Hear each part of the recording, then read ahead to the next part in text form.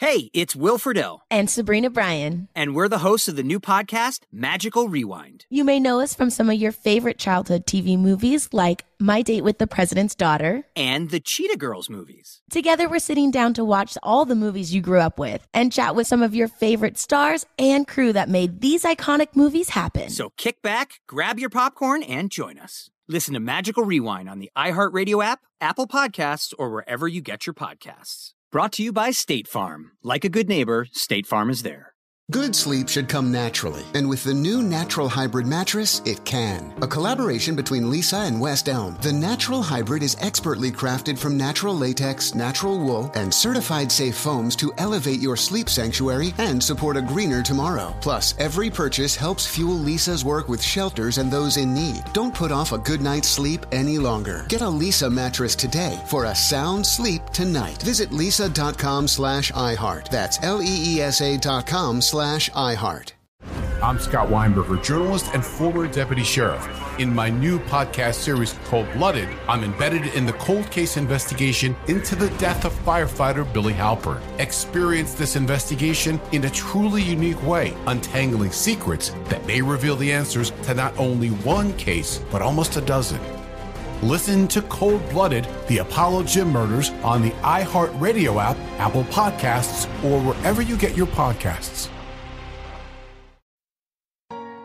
Please be advised this story contains adult content and graphic language. I've watched almost 1,000 of those type of press conferences over the years here in Orange County. And 23 years of covering that courthouse and press conferences like that, I've never seen that before.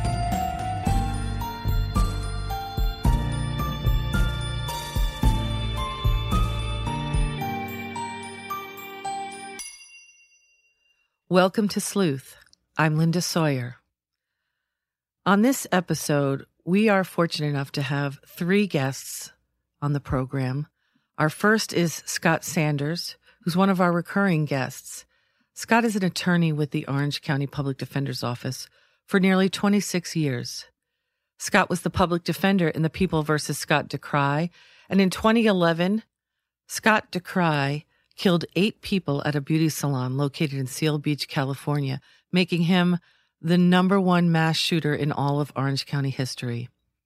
In 2014, Mr. Sanders discovered an improper use of jailhouse informants in the DeCry case that he represented. He would later file a 754-page motion in the Wozniak case, which is another case he represented, laying out a 30-plus year history of informant misconduct. Revelations of deception and concealment in the Scott DeCry case led to the recusal of the Orange County DA's office and later the dismissal of the death penalty. Our second guest is Paul Wilson. Together with his wife, Christy, they raised their family in Southern California for the last 26 years. Christy went to work one day at the Salon Meritage, and on October 12, 2011, she and 7 others were killed by Scott DeCry. Paul became a vocal advocate for the death penalty, but increasingly shifted his focus to the conduct of the district attorney and the sheriff's department. In 2017, Paul Wilson spoke out about the actions of both agencies. Paul has raised questions about the legitimacy of the Attorney General's investigation, which was announced in March of 2015, with no public action since.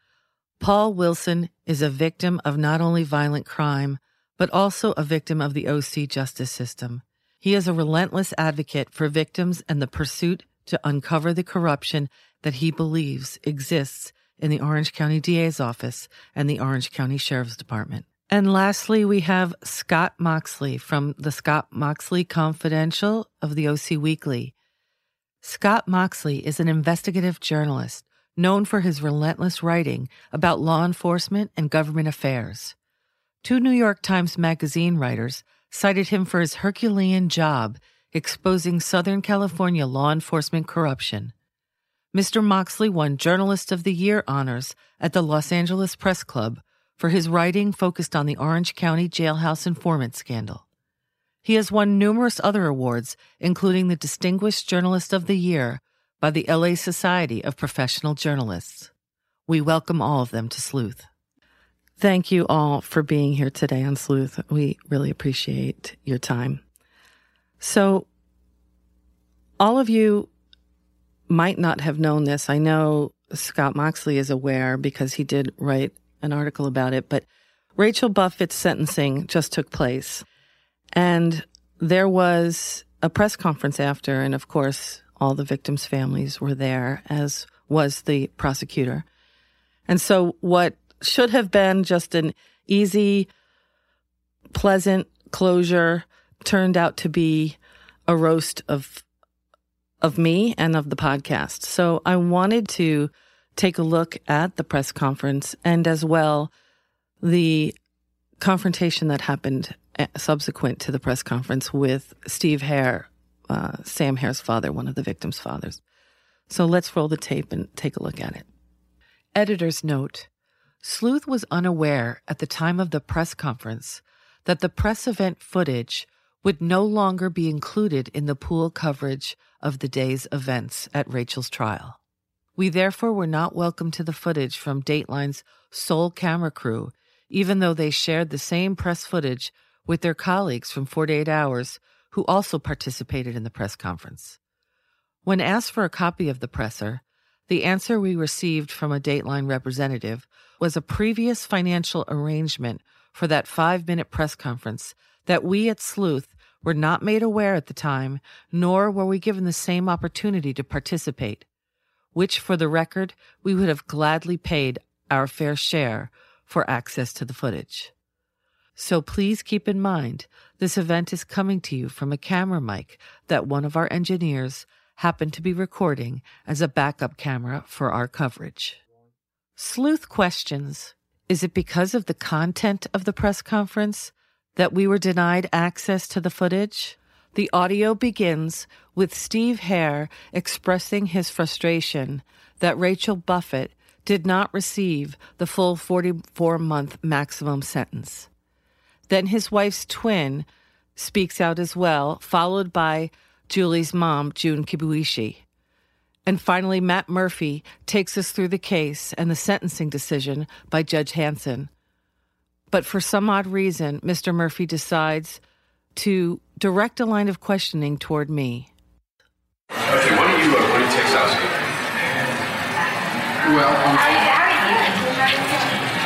mixed emotions personally. I can't speak for anybody else. I wish she would have gotten 44 months in prison.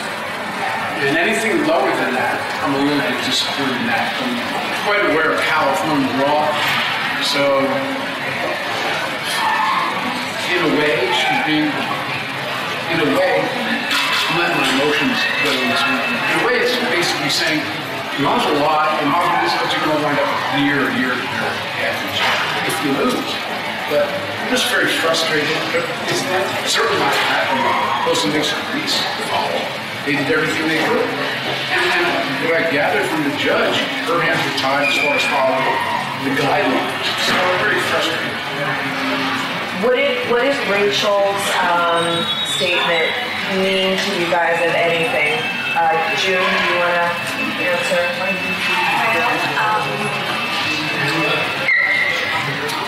Well, it's just, now that she said that, but the statement that she said, I have to be honest with you, I feel like she lied to begin. That's what I felt, because, I don't take it. Past 8 years, it's been how she acted, how she came into the court, never seen it. I just don't take the words from her. That she said, I'm sorry. So you don't accept her apology? Or do you feel it was an apology that you had to make? I don't think it was an apology. It was like another lie, the last lie that she said. Are you aware she still never admitted lying? She never admitted lying in her apology. Yet she's one of her lies, and of course, especially when she tried to pin it on saying Dan could have given the money to Sam. But 5 days earlier, She was there when Dave gave the money to Chris. She still was lying, and she still never admitted. Man, anything from that girl is hollow. Is there some sense of satisfaction, though, that the judge obviously paid attention in court and, she made her own statement? Is there any satisfaction from today for you guys? We truly appreciate judgments and hearings. And I feel it's like she knows how the victim's family and gone through and how we feel. That I can feel. There's a sense that you can feel it. That's why I don't trust her. Is that you see her, it's not emotion at all. Like when she said statement that I dollars we should never. Okay, I'm sorry, but if you feel from your heart, you will show your emotion. You never see that. The whole entire past 6 years, 8 years, So really, but the judge did feel that. I felt that she understood how we have gone through. We're all in agreement. Yeah. Absolutely. We appreciate Judge Hanson very much and her staff very much. And that Is there closure for you guys? It's never closure. There's no closure. Nobody's in their shoes, and nobody can put themselves in their shoes. I'm her twin sister, and my life is completely different than hers. And I've been able somehow to put things aside, but never to forget. They are not able. Speaking all over, actually, because I see all the postings, they cannot move on. And there's no closure. There's no such a thing. Well, you move on. You accept. Our sister. You've been in court perhaps 300 plus. I'll tell you exactly how many times. 320. I missed one because she had a stent in her heart. So I haven't missed that day. But we've been in court 320 times. This is perhaps the last. This is the last, yeah. And it's not the end. He'll keep going. I know my brother-in-law. And what he would like to see is justice with every single one that had anything to do with this. And it wasn't just the two, they were more. Unfortunately, we have laws, and we have to follow the laws, and we can't go by feelings, which he always had feelings about Rachel Buffett. And the best thing that we can come to terms with, that those feelings translated in reality, at least for her, not for the rest. However, because it is a murder case, it's not to say that if tomorrow more evidence comes forward, something breaks, that new trials will come to fruition. That's the way I feel. Matt, is the verdict what you expected or hoped for? Well, yes. We had a great jury that worked very hard, and as the families pointed out, we're in the closet of the state of California. This is what was available to us, prosecution, through the investigations and everything that we did. This is something that we're very happy with the court. The court did a great job. The jury did a great job. It takes a while to get there. This is an example, I think, of the system. Can you break it down for us? Or what? The counts and what, it's a little confusing. She said 2 years. So there are, so essentially, two of the things that the court did today, she had the option of granting probation, which she did not do. And she also had the option of running the two counts concurrent with one another, so she would serve her time at the same time, with the two counts. And the court exercises discretion and decided not to do that, so she has to do these certain sentences consecutively. Mr. Herr is absolutely right. In the federal system, as well as the vast majority of states, that accessory after crime is linked to the underlying crime itself. So most states, accessory after crime to murder gives you a much broader sentencing range. In California, accessory after crime, or accessory after the fact, constitutes its very own crime, and it has a 16 to 3 month sentencing information. So there's only so much the court can do, there's only so much that we can do as far as the time goes. But, she's a convicted felon. She's going to get out. And interestingly, when you talk about justice in a case like this, for the rest of her life, she's planning on going into a professional career. She's getting her master's in psychology right now. And anybody that goes to Google that's ever going to deal with her in the future is going to know that she's involved in this. They're going to know her role, so they're going to know that she lied to the police in part of the investigation. She delayed, the investigation. She hurt these family members, and that's something that I think is going to follow her for the rest of her life. So part of this is legal, part of it is social, and I think in large part we can media. Can you explain how much was the maximum she could receive when she got 30? So basically the maximum she could get was 44 months. She got 32 months. Between the two charges, and that's it's not unreasonable for the court to do that. I know obviously the family, you want the maximum every time, and we get that. But what the court did is by taking the 180 days off the end of that, she imposed a series of mandatory supervision, which essentially, even though it's done by the probation department now under the new laws in California, it's essentially being on parole. So if she screws up, she can be violated and sent back to prison. Whenever you max somebody out, especially for a relatively small amount of time, like you get at a PC-32 or accessory after the fact in California, once you finish, you're done. The way the judge did this, she's not done when she gets out. She's going to be under mandatory supervision. She's going to have to report. There's going to be people checking her, her house. She's not off the hook upon her release. For how long after her release? I don't know how the probation office structures that, and to be honest with you, I haven't done a PC-32 in so long. There's been changes in the law, but it's either, I think it's 3 years. And how much time will she actually serve? She's going to serve, well, it'll depend on the good time, work time calculations of the jail. She's going to serve over a year at this point forward. But she had a problem in custody, so she was actually attacked by her inmates. So she is going to be held in a separate part of the jail now. So I think that may affect her good time work time. But again, I'm not. She'll be in Orange County. She'll be in Orange County. Can you just kind of big picture put this in perspective in terms of just everything from start to end? I mean, what is does this sort of cap everything? It's been such a long journey for all of you guys, and it seems like we've all been here for a decade together. So can you sort of put it all in perspective? You want me to talk about the case itself? A little bit, yeah. Okay, sure. So basically, Dan and Rachel were engaged. Dan Wozniak, they were about to get married.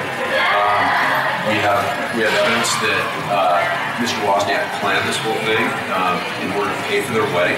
He put together this diabolical, insane plot to murder Sam Hare and to get his ATM card, pay for the wedding, pay for her honeymoon.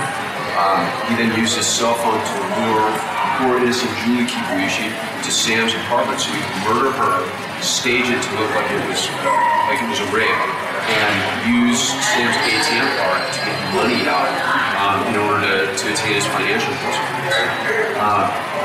The case went on, in my view, the Wozniak case took way too long to get to trial.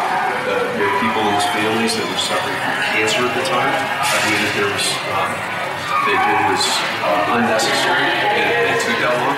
But once it finally got going, and remember, we had a Superior Court judge in this case that was so disgusting, so meticulous, and so offensive. He recused himself. So that was the first time in Orange County history that had ever happened.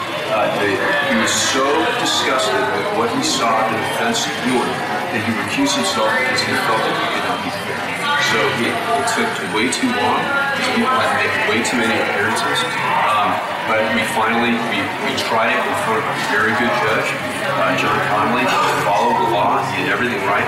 He gave the defense of Daniel Wozniak every opportunity to run with virtually every theory, all the way up to the point that the defense wanted to denigrate the memory of a war hero who came back. He survived the Taliban.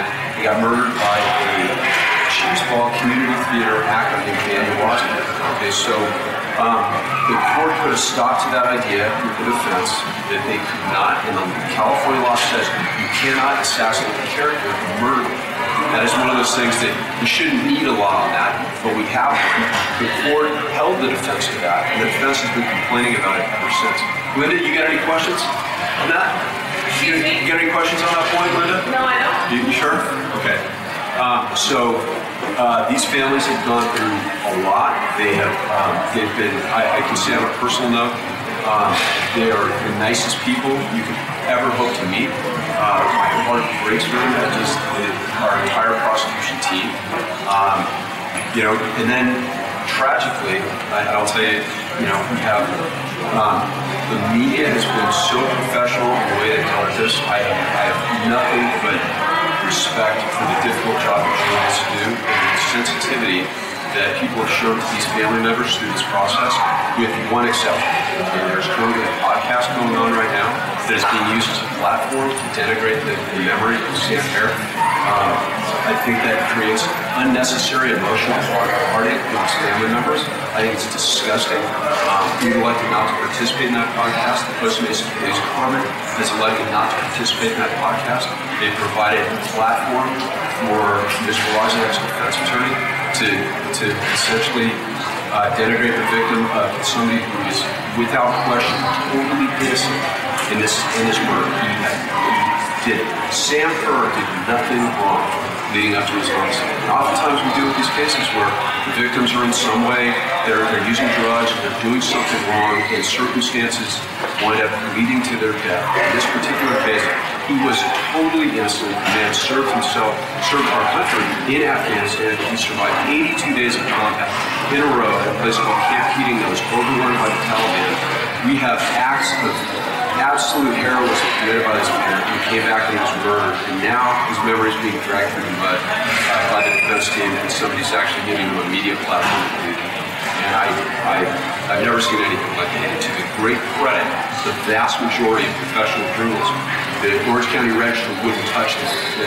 None of them have touched that except for one person, and that's very, very disappointing.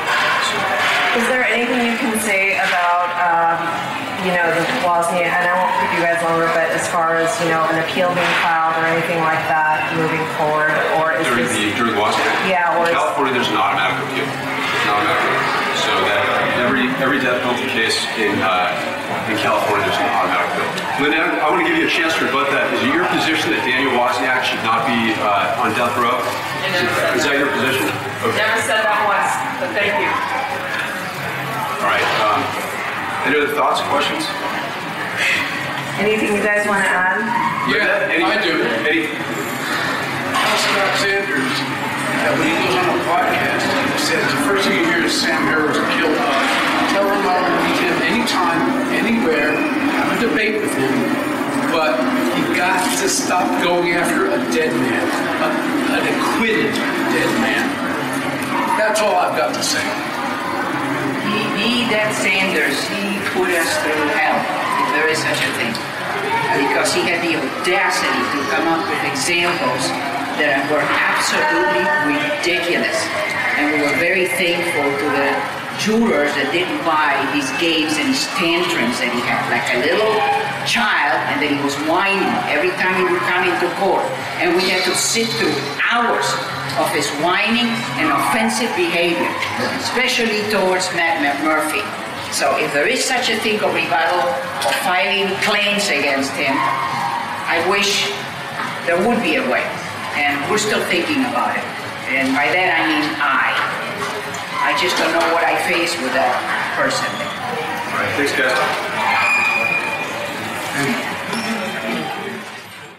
Okay, so we just saw the unedited press conference, and I'd like to first ask Mr. Sanders how he feels about what he just saw.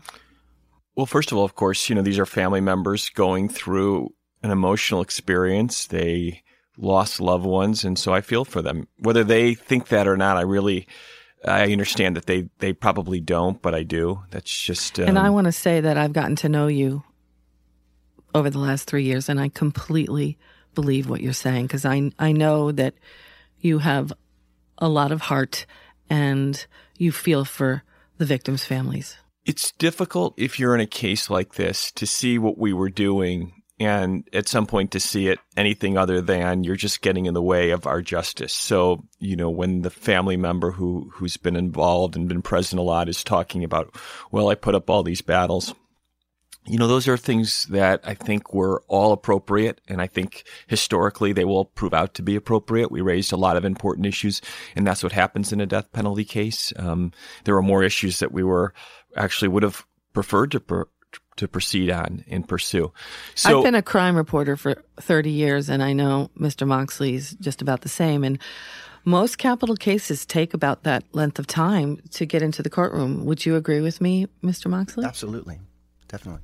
In our case took about the average period of time for a capital case. And as we know, the case of Rachel Buffett took longer than the capital case. But I know the inclination of Mr. Murphy is to kind of push it back toward the Wozniak case. In terms of the other issues, there's just so much. Obviously, on the podcast, I don't know the number of hours that the podcast has taken. Almost 17 hours of content at this point, and we're not finished. So I think the issues with regard to Sam Herr and the prior incident took up about 4 minutes in total of the entire podcast. So when Mr. Murphy says the podcast is about denigrating the memory, obviously that's not what the podcast has been about. It's a huge hyperbole. Right. Well, there was a question you asked me. You asked me a question. I answered it candidly. It kind of mushroomed where Mr. I asked you specifically what you felt was one of the most egregious rulings in the capital case that you defended with your client, Daniel Wozniak. And your response was about Sam's past not getting in. Yeah, Mr. Murphy said essentially that we actually were almost out of bounds in asking for the admissibility of that evidence. That's certainly not the case. I mean, that will be a debated issue on appeal. But that is once his personality, his character went in, absolutely it was appropriate for us to ask, and I think for us to actually have it be admitted. It wasn't, but that happens a lot. In all forms of criminal litigation, certainly in capital litigation, the defendants are going to lose. I don't think that has anything to do with whether we should have appropriately pursued it. We would have been incompetent, candidly, if we didn't pursue that issue. I think only appellate counsel looking back at our work would have said, why in the world did you not pursue that? And we disagree with the ruling, but that's all that was. We asked for it. And you felt the door was open to do that when Mr. Murphy discussed his time as a veteran. Right. So, we talked about this a little bit in the episode. I don't want to belabor the point, but that was exactly it. We were not seeking to introduce it. In fact, as we've kind of said, we weren't even really prepared to introduce it. We thought there was going to be a limitation on what was going to go before the jury. And then the next thing we knew, we were getting into issues like what was going on in Afghanistan versus the other option for the prosecution, which was just to rely simply upon the effect of the loss in terms of loved ones and family and friends, which also would have been extremely powerful. But they decided to go to this next spot. We said, if you're going to do that, then there should be a whole picture. We lost. But certainly, again, the podcast hasn't been about that. Or assassinating Sam Herr's No. And I've said from the beginning, no matter what somebody did or didn't do before this moment in time, they shouldn't die. Nothing like this should happen to anyone. So I've never moved from that or suggested that his life had any less value. Of course, me as a defense lawyer, we're seeing value in lives that many people couldn't see. So we understand that. And I feel that I would like to say on the record, have I ever once in all the times that we've met, have I ever said to you, I believe your client doesn't belong on death row? You haven't said that. Thank you. Mr. Moxley, that's your office, that Santa Ana courthouse. And I've watched almost 1,000 of those type of press conferences over the years here in Orange County. And 23 years of covering that courthouse and press conferences like that, I've never seen that before. And that was, other than the introduction of you, that was pretty much what I've seen all the time. The emotion from the victims and the prosecutor making statements. But coming after you, that was rare. And wait, you're shocked by that too, Paul? Oh, I'm totally shocked by that. It's just, it's a perfect example of the unprofessionalism that lives in that office. And to see that, I'm completely blown away by it. As we all know here, this has happened before where a prosecutor thought that Mr. Wilson here was Moxley and went after him, showing a little bit of unhingement there. Oh, did that happen to you as well? Well, which hearing was that? Decry, one of the Decry hearings. Paul, you were in attendance, and the prosecutor thought you, in fact, were Mr. Moxley? That's correct. What happened there? And he went. I'll let you do it since you were there. He came from behind the podium that he was standing at. I was behind Channel 7's camera, and he came from behind the podium and approached me, pointing his finger, like, "Is that Mr. Moxley?" And I came from behind the camera and approached him and let him know, "No, my name is Paul Wilson, and I'm from the Seal Beach salon shootings, which your office." And I'm a victim's family member. My wife died in the Seal Beach. Yes. Shootings. I think it actually came related to the Decry case. It was the informant Oscar Morial. It was the sentencing of Morial a couple days before Christmas. So that was the informant. That was all about the informant scandal and the Decry case, which Correct. is a separate case from what this podcast has been focusing on. But you represented both clients, both Daniel Wozniak and Scott Decry. Right. Okay. I wanted to ask you, Scott, Mr. Moxley. I have two Scotts here, so I'm going to go back to the misters, if that's okay. I wanted to ask you, Mr. Moxley, how do you feel when you hear the prosecutor not only roast me and my podcast, but he made a suggestion that all the other journalists are professional because they're not covering the podcast, except for one, and that's you. I take that as a badge of honor because my position in covering any court hearing is to my readers, to tell the truth to my readers. So I'm not editing out anything that's major. The motion that Mr. Sanders made in Wozniak pertaining to the victim's his criminal history is part of the court record. And there was a huge battle in court. And I'm not going to sit there and go, well, I'm not going to share that with my readers. That's what happened in court. It's a fact. That's not how I work. And on some level, I think he was, without mentioning your name, he was referencing you because you have, in fact, been covering the podcast. I mean, how do you take that statement? I'm not worried about that. I think my position is more, look, I've been covering trials here for many years, and the work that you've done has been outstanding. I've sat in the courtroom for hours and hours in this case. You taught me many things that I never knew. And so I think focusing attention on your work, that was important to do. The public needs to know what else you discovered. People can disagree with your conclusions or whatever information you're putting out there, but highlighting it for the public and digging as deeply as you did, discovering so many important issues that are still lingering there as they're trying to wrap up the case. It's important. Well, it's nice to have the appreciation and the respect of another fellow investigative journalist, and I really do appreciate that. I have been working on this for 3 years. I know at one point you said to me, I think you beat my ass on this one, and you never have your ass beaten on anything. I mean, Scott Moxley, probably, I have to tell you, of all the journalists I have read and covered in my lifetime, I've never been more impressed by a person, and I just think what the work you're doing singularly, I feel like you're an island unto yourself in this town, and I am just so amazed at the work you Appreciate do. That. And you beat out everybody else. I got you on one maybe, but you got it on every other story that came out of this county for how many years. Paul, I wanted to ask you how you feel about watching this press conference. I know that you were sitting in the courtroom in front of me, and we talked a little bit about the Thousand Oaks shooting and how it brings back so much for you. Does participating in the sentencing, I know you came for the verdict. I saw you in a couple of other times in the courtroom for Rachel Buffett's accessory trial. How does it feel when you're watching the press conference? Well, as I watch this right now, it's a very emotional piece for me because I've stood in that same position right there for almost 7 years. And it's tough. It's really tough for me. And I can understand the frustration. But what I can also understand is, from my experience, is we clearly see what's going on here, which is the win at all cost mentality of that district attorney's office. I have a observation and a comment based on watching Mr. Murphy's performance during the press conference. One is that the sister of the Hers mentioned in her comments 3 or 4 feet away from the prosecutor that she said it just wasn't the two. There was more than as far as the murders of Sam and Julie, right. That it wasn't just Daniel Wozniak alone. And that's the theme that you've been exploring that seems to cause so much frustration for the prosecutor.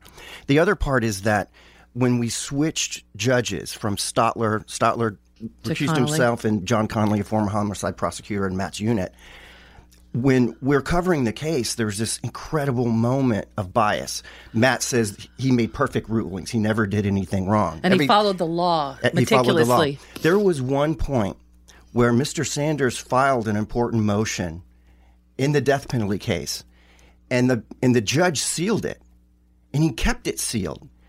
But he let Matt Murphy have it and respond and write his own brief. We had for days Murphy's response to what we couldn't read. He let that be on the record. I remember that. The dailies got to write stories about Matt's response to something that was sealed. That's not right. And he should be embarrassed. Both Matt Murphy and Judge Connolly should be embarrassed about that. I remember that quite well, and I'm sure you do as well, Mr. Sanders. I do. That had to have been another frustrating moment in a series. Right. And that's part of, look, that's, if you're candidly not like, oh, poor defense counsel, but defense counsel is going to be up against a lot of battles. So that's why we do have a thick skin in even these situations. Watching it, we're all going to, it hurts because you hate to see family members convinced that you are this terrible figure. This evil monster. Yeah. That's, nobody wants that. But on the other hand, as you've said before, they're in a terrible position. They're in so much pain. And the sister's right. That pain doesn't go away. So I understand. And I go back and forth, even with Mr. Herr. I don't like a lot of the things he said, but I also understand how much he hates what's happened to he and his wife's lives. I mean, you're a family man. Yeah, you understand that kind of pain. So, I would rather they didn't hate me on an individual level. I really would, but there's not much you can do at some point. Well, I can only say that I also join you in that I wish Mr. Herr didn't feel the way he does about me now. I have spent quite a lot of time with him over the years because together we really did collaborate on this and share a lot of information. And I haven't changed my opinion. I haven't moved off of my mission, which is to uncover the truth about everything that happened in the murder of his son and his friend Julie.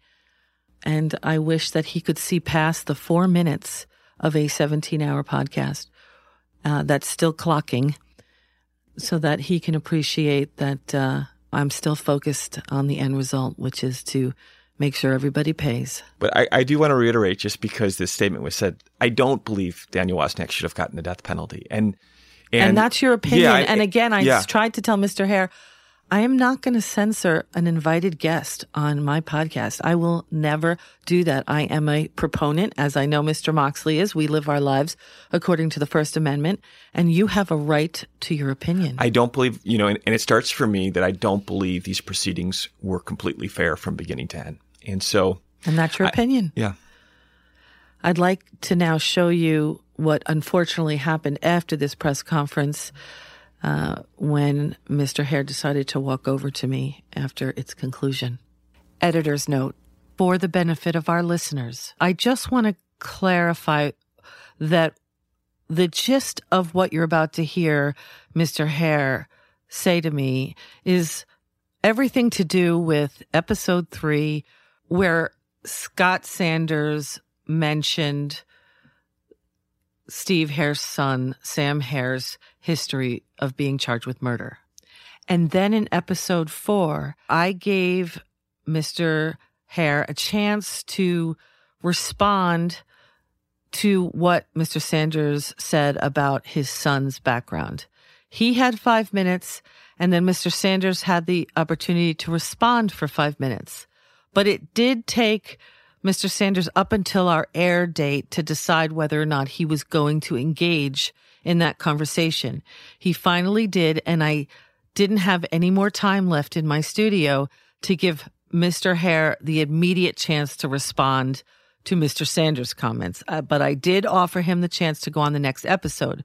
Mr. Hare declined because I believe at that point he got upset after what he heard Mr. Sanders say. So here's the tape, and you can hear the conversation that happened after the press conference for yourselves. In Scotland, I went on the phone and said, and then I never got that opportunity to respond then. I told you now to come on. No, I heard you. Yeah. I told you he wasn't sure he wanted to make a comment until the very last day. And then he said, I am going to make it. And I said, well, you have 5 minutes just like Steve did. And I said to you, you want to come on the next episode and we want to respond to that? I called you and you said, well, Steve, I spoke to you. Right, and I told you, up until that point, he wasn't going to respond. He said he didn't want to get into an engagement with regardless. I always said to you, you would come on every time. What you think. Doesn't feel that way. You know what? How do you think I feel when the first thing I hear is Scott Sanders say Sam's a killer? You know what? There's a guest on my show. I'm not going to censor. I believe in the First Amendment. But you didn't give me a pen to immediately respond. I told you you could anytime you want. It's a little late now. It's a month and a half. No, you know what? Okay, I'm good. So what you just saw was Mr. Hare coming over to me, and my understanding is he's exasperated because he felt he didn't get the last word. What happened was after the episode 3, where I asked Mr. Sanders about the ruling that he felt was, of all of them, the one that upset him the most. And obviously, Mr. Hare was very upset with the way in which that conversation was framed. I spent about 3 minutes talking about Sam's past. I don't think you spent more than a minute talking about the ruling. And it seems like he still has not been able to move past that. And so he came over to me and he said he wanted a chance to respond. I have always given Mr. Hare the opportunity to respond. And he doesn't seem to remember that, I guess. But he still, and I will state it for the record once more, you, Mr. Hare, always are invited to come on this podcast and speak your mind and say whatever you want to say about the way in which we discussed your son's past in the context of this case. I'd love to know how you feel about what you saw, Mr. Moxley. Well, I can't help but think about my first experience when I met him after the murders, and I was at his house with his wife, and he was so emotional. I spent maybe 3.5, 4 hours there, and he was full of anger and rage, and I was worried about him when I left. And I've seen him many times in the courthouse in recent years, and what comes to me, not saving you for last, was just he's taken a deep breath. He's able to smile more, even though he's never going to get over what happened to his son. His whole persona has taken a much lighter position. And, you know, I respect him for standing up and doing what he thinks is right, but I also respect you, and I know that's a difficult position. I've been in that position as well. And it's unfortunate because I think Matt kind of fueled that with what he had said leading up to those moments when it really wasn't necessary. I think that Mr. Murphy seems to be fueling the victim's pain in his frustration with me and the podcast and the guests that I bring on to speak their opinion. But I do believe that it's Mr. Murphy himself that's upset with the things that we are discussing on this podcast. And I think it would behoove him to just be straight about that. Right. Because I don't think it's fair or it's right to be using the victim's family's pain that way. I mean, how do you feel about that, Paul? Well, obviously, I don't agree with that, and that office is very good at using the victims and the victims' pain when they need to, when they want to, and when they need something. And I mean, this is tough for me to comment on this because those are tough shoes to walk in, and I understand the frustration and the grief, and you understand it firsthand, and it never goes away. The healing never goes, it never lets up, and the emotion, you can get carried away in that, and I understand that, but you do, if you're gonna be in this position and walk in those shoes, you have to look at both sides. And in this case, and the big picture, and in this case, I mean, it's much like mine, and there's a lot of fault to be put on that DA's office. And I did over and over. I met with Mr. Hare and his wife almost weekly for nearly 3 years, and I always reminded him, I'm a journalist, and I am going to have to tell the story of your son's past because it's part of the reason he was the target for these murders. And I please accept that and appreciate that. And he always acknowledged that. So it's unfortunate. I know you're jumping in here. No, I'm just jumping in to say, I still feel for him as I'm hearing that because I understand that. There's still just a ton of pain. And even with all of this, I look at him and I go, as much as he hates me at this moment and maybe forever, I still feel badly for him, and I feel like, boy, if he wants the last word, have it. I won't say another word. You can say whatever you want about me. And he said a lot of things about me in a lot of contexts. And look, a lot of that stuff I've just let roll, off my back. And it's just part of doing this work. People are going to get very frustrated in an experience like this. So even listening to him now, I kind of wish if I could do it all over again. I didn't stop him from having the last word, of course. I'm just saying I kind of wish he would have, because I know that he feels like there's something that he wants to say. And even though it's aimed at me, I kind of wish he could have it. And if he wants to, I certainly would make the assurance that I wouldn't even ask you to come back on. So if he comes back on, he comes back on. He can say whatever he wants. And I have presented that to him many times, and I echo that sentiment. Let me toss in here a little bit that I know I've observed it firsthand. There are many great people in the DA's office who do great victim service.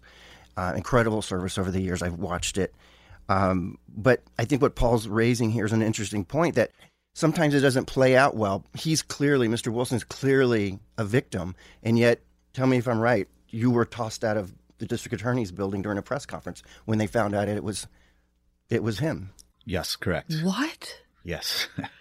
What? When they were announcing the Golden State killer, I showed up to attend the press conference, and initially, they were going to let me in until my name circulated around the office. And a gentleman by the name of Paul Carvo came out and told me that I was not welcome in there. And this is after the cover story that I wrote featuring the two of them. So let's get it in the context for our listeners. You did write an article about the story about this relationship, which we're going to get into in a future episode, the relationship between Mr. Sanders and Mr. Wilson, Paul Wilson. And so it was after, and it's basically a story about what an unlikely pair, right? Mr. Sanders represented the person that killed his wife. And so yet together they have formed this alliance to seek out and try to shine a light on the corruption that's going on in the justice system in Orange County. And so after that article that you wrote, that's when it happened? Yeah, it was probably a couple of weeks afterwards, and Tony Rackauckus was holding a big press conference to announce the Golden State, that they were teaming up and making a group progress. Effort. And I showed up just like the media. I stood in line. I wrote my name on the piece of paper, and they told me at 10 o'clock, they'll open the doors and you're ready to go in. And I went outside to wait. About 5 minutes later, Mr. Carvo came out and said, "We've thought about this and we're not going to allow you into this. You're not allowed to come in the doors today." I mean, that's... So I waited until 10 o'clock and everybody went in, and I attempted to walk through the doors and they escorted me out again. They did? Yes. How did you feel about that? It's a public place. It's a public place. I'm a citizen. Why can't I attend? They're afraid of the questions that I'm going to ask. Mr. Yeah, Sanders? I knew about it, and it doesn't surprise me because Paul's been up against a lot of this stuff, and I think there's probably been more than one where you've been, at least they've wanted to kind of keep you away. And look, he's not just a citizen. He's what the DA's office usually treasures. I mean, right. He's a victim of a very, very serious case. So that's unusual treatment, but it's less unusual when you consider for them the fact that he has reached some mutual understanding with a person they don't like very much. I guess that's me, and who's taken an adverse position to them, explains it. His importance as a victim has become far less since he's spoken out about what he thinks is wrong. Doesn't seem to matter anymore. Yeah, so he's not considered one of them. So you're feeling the repercussions of choosing to once again look at the big picture here and make this a journey that you've decided is important to you. Absolutely, without a doubt. How does that make you feel, Scott, covering this for so many years when this sort of stuff happened? One of the things I think is important for the listeners to know is that in my article, the pivot point for Mr. Wilson was the realization that the district attorney's protest about how much he was for the victim was really hollow. And there was a meeting you might want to describe where it dawned on you, if my memory's right, that you're looking at him and you saw nothing in his eyes and basically said, I'll make the decisions I want. I don't need your input. Something to that effect. Right. Please share. Yeah, sure. This is when we had found out that there had been and Scott, you might want to chime in just to refresh my memory, but there had been a deal put on the table. And this would have been about a year and a half, little over a year into the case. Yep. It was in 2000. There were several times actually where it was suggested. So I'm not sure which time that was, but in 2014. It would have been one of the first times it was introduced directly in court. So us as the family members sitting in the courtroom. They wanted to share with you the plea deal that they were considering. No, they weren't sharing it with us. We were hearing Mr. Sanders, Scott, saying that, this deal's on the table and they're deciding not to take it. And we looked at each other like, what deal? What deal? What are you talking about?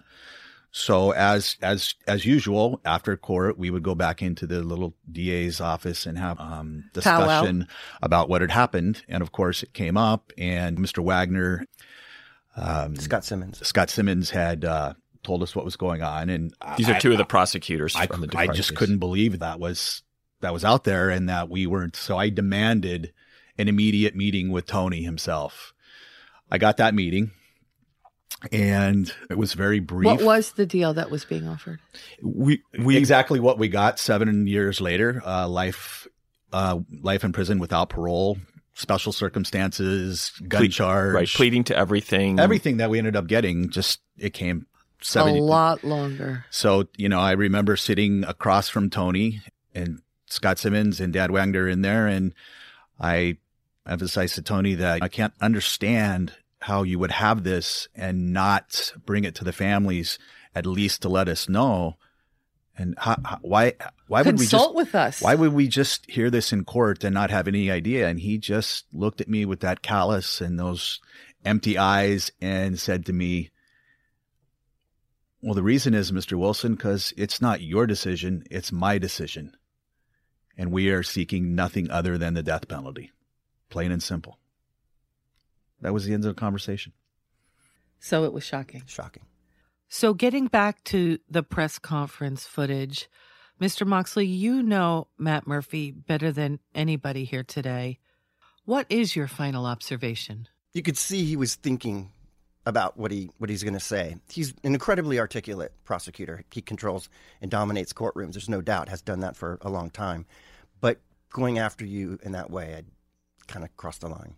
Why do you think Matt behaved the way he did in the presser? I don't know. Mr. Sanders, why do you think Mr. Murphy acted as he did? Well, these aren't things that he wants talked about. He wants Wozniak to just go out for 20 years and in his mind, hopefully be executed at that point. He doesn't want to go through you week after week analyzing whether the two cases are consistent, whether arguments are changing. I mean, that's what he didn't talk about here, although that's what I thought he was most upset about, right? Most definitely. Right. He's upset because we've been talking about the difference in the arguments and the different interpretations that should be used for different pieces of evidence. That's conspicuously missing from what he said here. Instead, he used the thing that will rev people up, right? You're not being fair to Steve Herr. that's the kind of stuff that he wants to get out there. He doesn't want to talk about, because he's free too. You've offered to him many times. He can come to this. I have many podcast times in writing. Yeah, and I know you've made it so that he won't even have to worry about a last word from me. He can be the last word. He can speak as long as he wants. I imagine you'd let him talk for a couple hours if he wanted and refute everything that's been said. His press people said that he would come on only if I retracted everything that I've said. But that doesn't make any sense, because he is, as Mr. Moxley just said, there's no question. He's articulate. He's smart. He's very good in the courtroom. He doesn't need a retraction. If he owns this evidence in the way he would suggest he does without saying it here, he can do it. He'll powerfully refute everything that I've said, all of my analysis. So, Mr. Murphy, if you're listening, you are welcome to come on the podcast and speak your opinion, just like all my other guests. The podcast has been out for nearly 3 months, and we have been able to develop quite a listening base. And some of those listeners send me comments. And the overwhelming sense of the comments are that it's incredulous to so many why the DA didn't charge her with murder. Hasn't. Well, we've talked about it before on the podcast. I'm not going to really take issue completely with whether he should or he shouldn't. I think you can make those calls. He's made his call. But the term came up, win at all costs. You don't, in the DA's office that has existed to date, you try not to come back unsuccessfully. And that case, in his mind, may be one that there's a lesser chance of success, that maybe he doesn't think at this point is strong enough. Now, you've developed a bunch of evidence that I think would arguably help him quite a bit. That was actually given to him, a dossier of 10 pages of evidence that was, in fact, given to him, and in fact, used in many instances. I sat through that trial, and I felt, and I think I've said this to you in a previous episode, that he presented a case for murder, right, in the accessory after the fact trial. And it's just ironic that our listeners and jurors that I spoke to believed that she was more involved in these murders, yet the prosecutor wouldn't charge her with murder. Well, and also, look, this is Steve Herr's number one mission, right? He wants accountability for all people involved. And he has frustration because I said something I won't even repeat at this moment. But 98% has been your analysis of that and talking about that evidence. And even here at the press conference at the very end, what do you hear them saying? They're saying we still want accountability. And the one person who's been pressing for accountability like none other has been you. Thank you. I won't stop. And I think Mr. Moxley knows that passion, right? That's right. It's so much a part of your life. Well, I just want to thank all of you gentlemen for coming in today to speak to us on Sleuth. And Mr. Moxley, my colleague, thank you for your time. And Mr. Wilson, our condolences for your loss, and appreciate what you're doing on behalf of Orange County. Thank you. Mr. Sanders, keep fighting the fight. Thank you.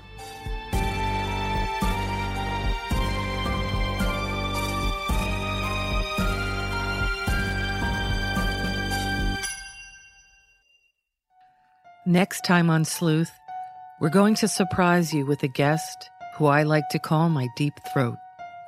She's come forward since Sleuth has been published with revelations that will astonish you more than any other episode you've heard to date. After 3 years of digging and sleuthing on this case, we are finally able to reveal the definitive pieces of this murderous puzzle. You will not want to miss a single minute. If you enjoyed this episode of Sleuth, share it with a friend, and be sure to leave a rating or review. Follow Sleuth on iHeartRadio or subscribe wherever you listen to podcasts so that you never miss an episode. Good sleep should come naturally, and with the new Natural Hybrid mattress, it can. A collaboration between Lisa and West Elm, the Natural Hybrid is expertly crafted from natural latex, natural wool, and certified safe foams to elevate your sleep sanctuary and support a greener tomorrow. Plus, every purchase helps fuel Lisa's work with shelters and those in need. Don't put off a good night's sleep any longer. Get a Lisa mattress today for a sound sleep tonight. Visit lisa.com/iHeart. That's LEESA.com/iHeart. I'm Scott Weinberger, journalist and former deputy sheriff. In my new podcast series called Blooded, I'm embedded in the cold case investigation into the death of firefighter Billy Halpern. Experience this investigation in a truly unique way, untangling secrets that may reveal the answers to not only one case, but almost a dozen. Listen to Cold Blooded, the Apollo Gym Murders on the iHeartRadio app, Apple Podcasts, or wherever you get your podcasts. Hi guys, Nancy Grace here, host of podcast Crime Stories with Nancy Grace. I've dedicated my life to fighting crime and helping crime victims. For a decade, I prosecuted violent felonies. Every day is a mission. Every day is a chance to stop crime and keep one more person safe. Listen to Crime Stories with Nancy Grace on the iHeartRadio app, Apple Podcasts, or wherever you get your podcast.